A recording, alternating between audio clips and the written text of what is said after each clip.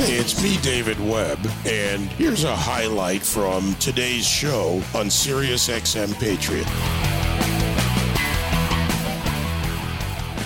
Senator Roger Marshall from Kansas, also a physician, and a lot on the table, Senator, starting with what is arguably the top news of the day, and that is this leak from the Supreme Court with the draft opinion written by Justice Alito. Your reaction and thoughts on the leak? Well, good morning, David, and good morning to your listeners. Certainly, this is an egregious attack on the institution of the Supreme Court.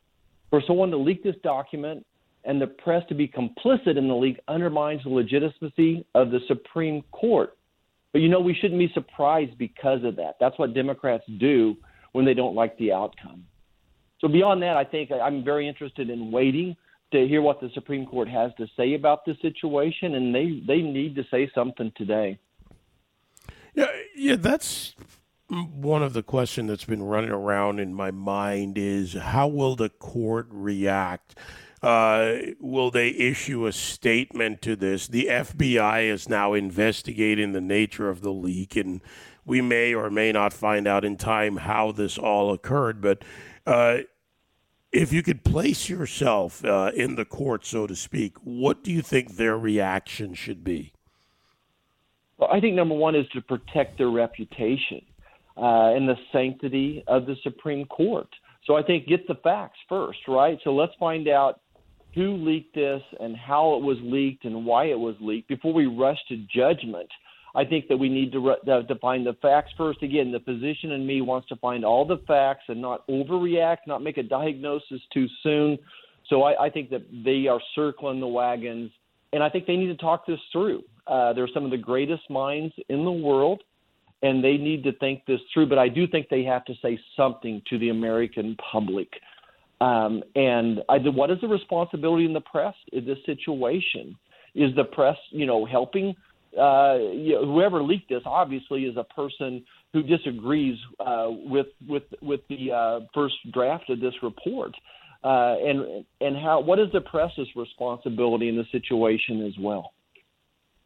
So let's follow this path. And I think today, among our many conversations as an elected official, a lot of this will also draw on your credentials, if you will, as a physician. And we have quite a bit on the table here. One thing I'd like to discuss that I have not heard much of yet is what has happened between 1973 and now, the evolution of science and technology when it comes to what we understood then versus what we understand now. And that, in a sense, goes to the much of this case when you talk about an abortion operation after the first 15 weeks of pregnancy. We knew a lot less then.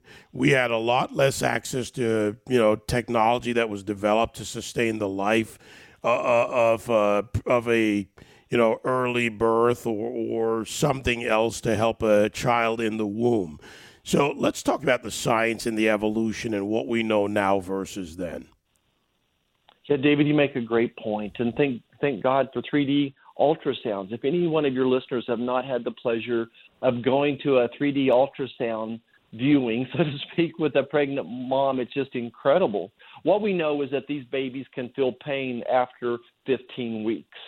Next, we also know that they're going to respond to the mom's voice, to a sibling's voice. I'll be in a mom's room, and I've delivered over 5,000 babies, so I've done a few of these visits.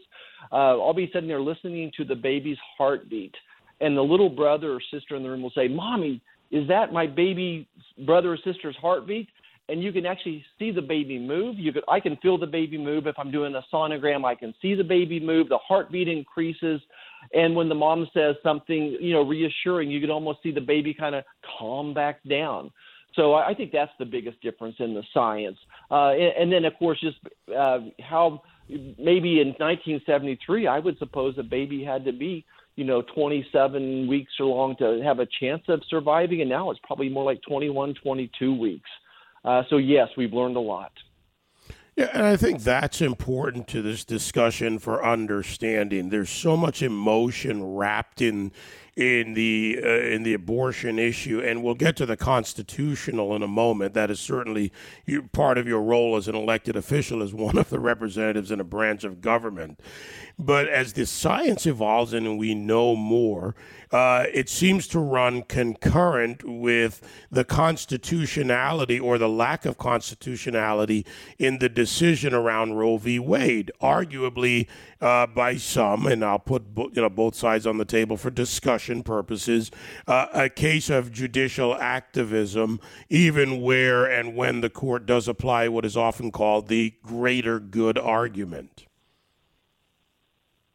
Yeah, David, in our church we have a saying, where the Bible's quiet, we're quiet. Where the Bible doesn't speak, we don't speak.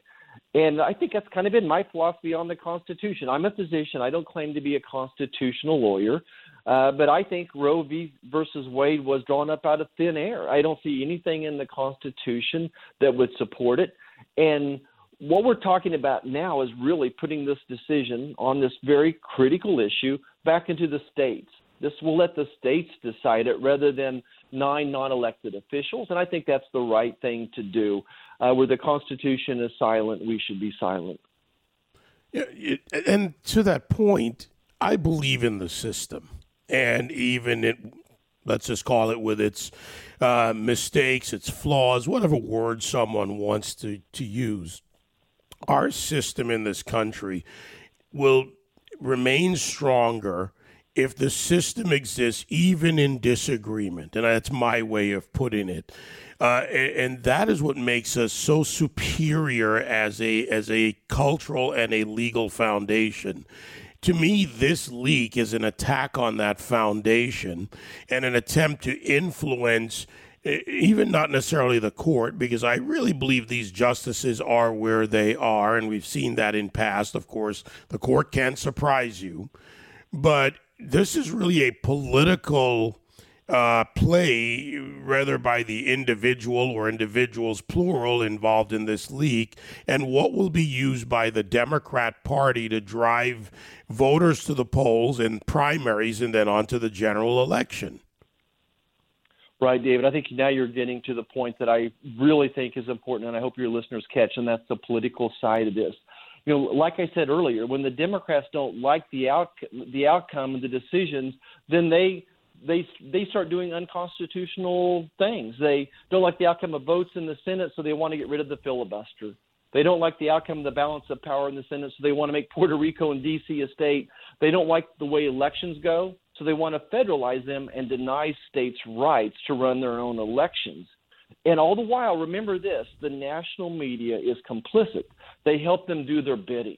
So I think this issue, to me, yes, we need to talk about the Supreme Court, but America is going to look and see how the Democrats are acting. You know, they want to change the rules. If they don't like the outcome of the ball game, they want to go back and change the rules and weigh the scale in their favor. My guest, Senator Roger Marshall from Kansas. Other issues on the table, Senator. You know, you and I need to do an hour one day. We've got so many issues to cover. But let's go to the TV Parental Guidelines Monitoring Board. And, you know, these in so many ways tie together, legally, culturally, and otherwise. We have this, you know, this attempt, and unfortunately successful many times by the left, to change culture by going to children, by changing the way a generation views things. So what is your position, your target, your issue, and what would you like to see happen? Right, David. I think much of America is waking up and seeing this far radical right agenda trying to promote this transgender issue. And even our own HHS wants to take away funding for hospitals and doctors that refuse to participate in transgender surgeries, participate in giving the medicines, which is really an attack on my faith. It's an attack on my conscious objection. And now we have Disney promising that they're going to start educating on some of these issues, including transgender, call it grooming if you want to, through their programming.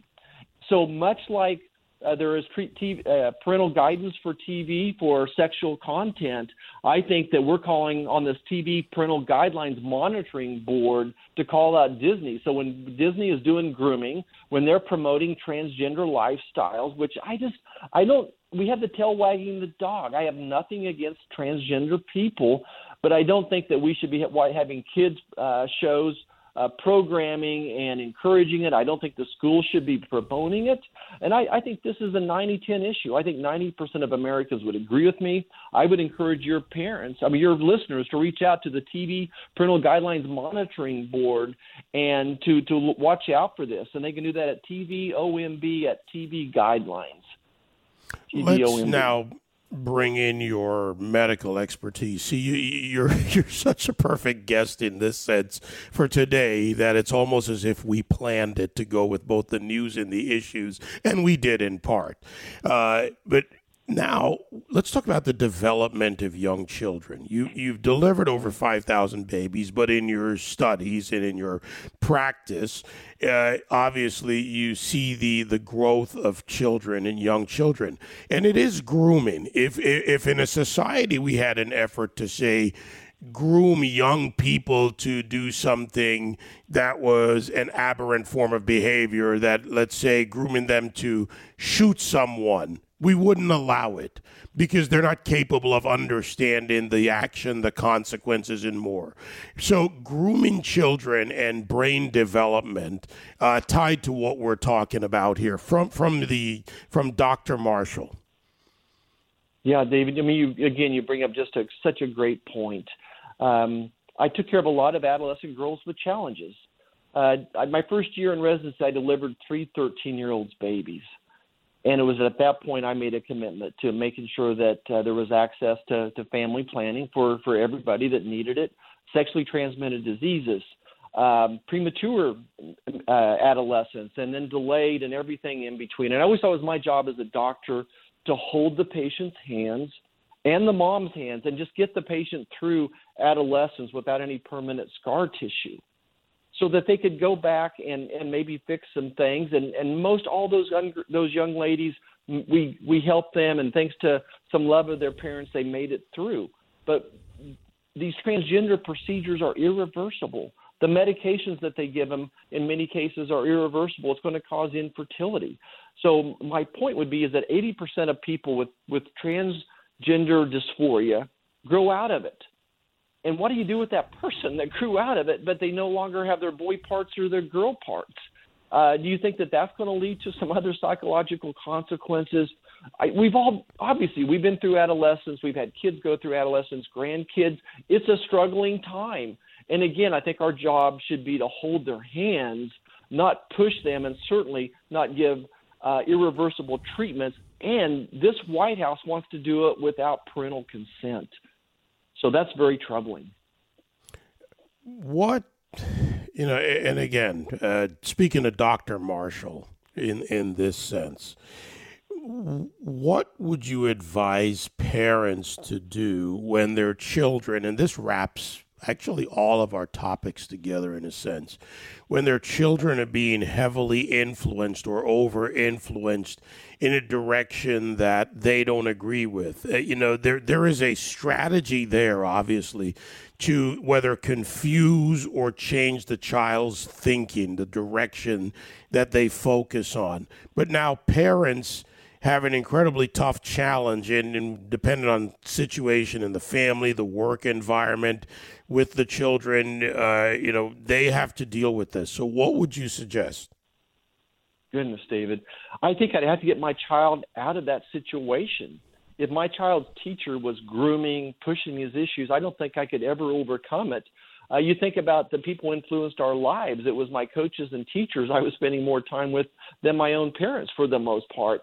I think this is why I'm calling on young men and women, godly young men and women with traditional American values, to run for the school board, to go into teaching, to go into those professions.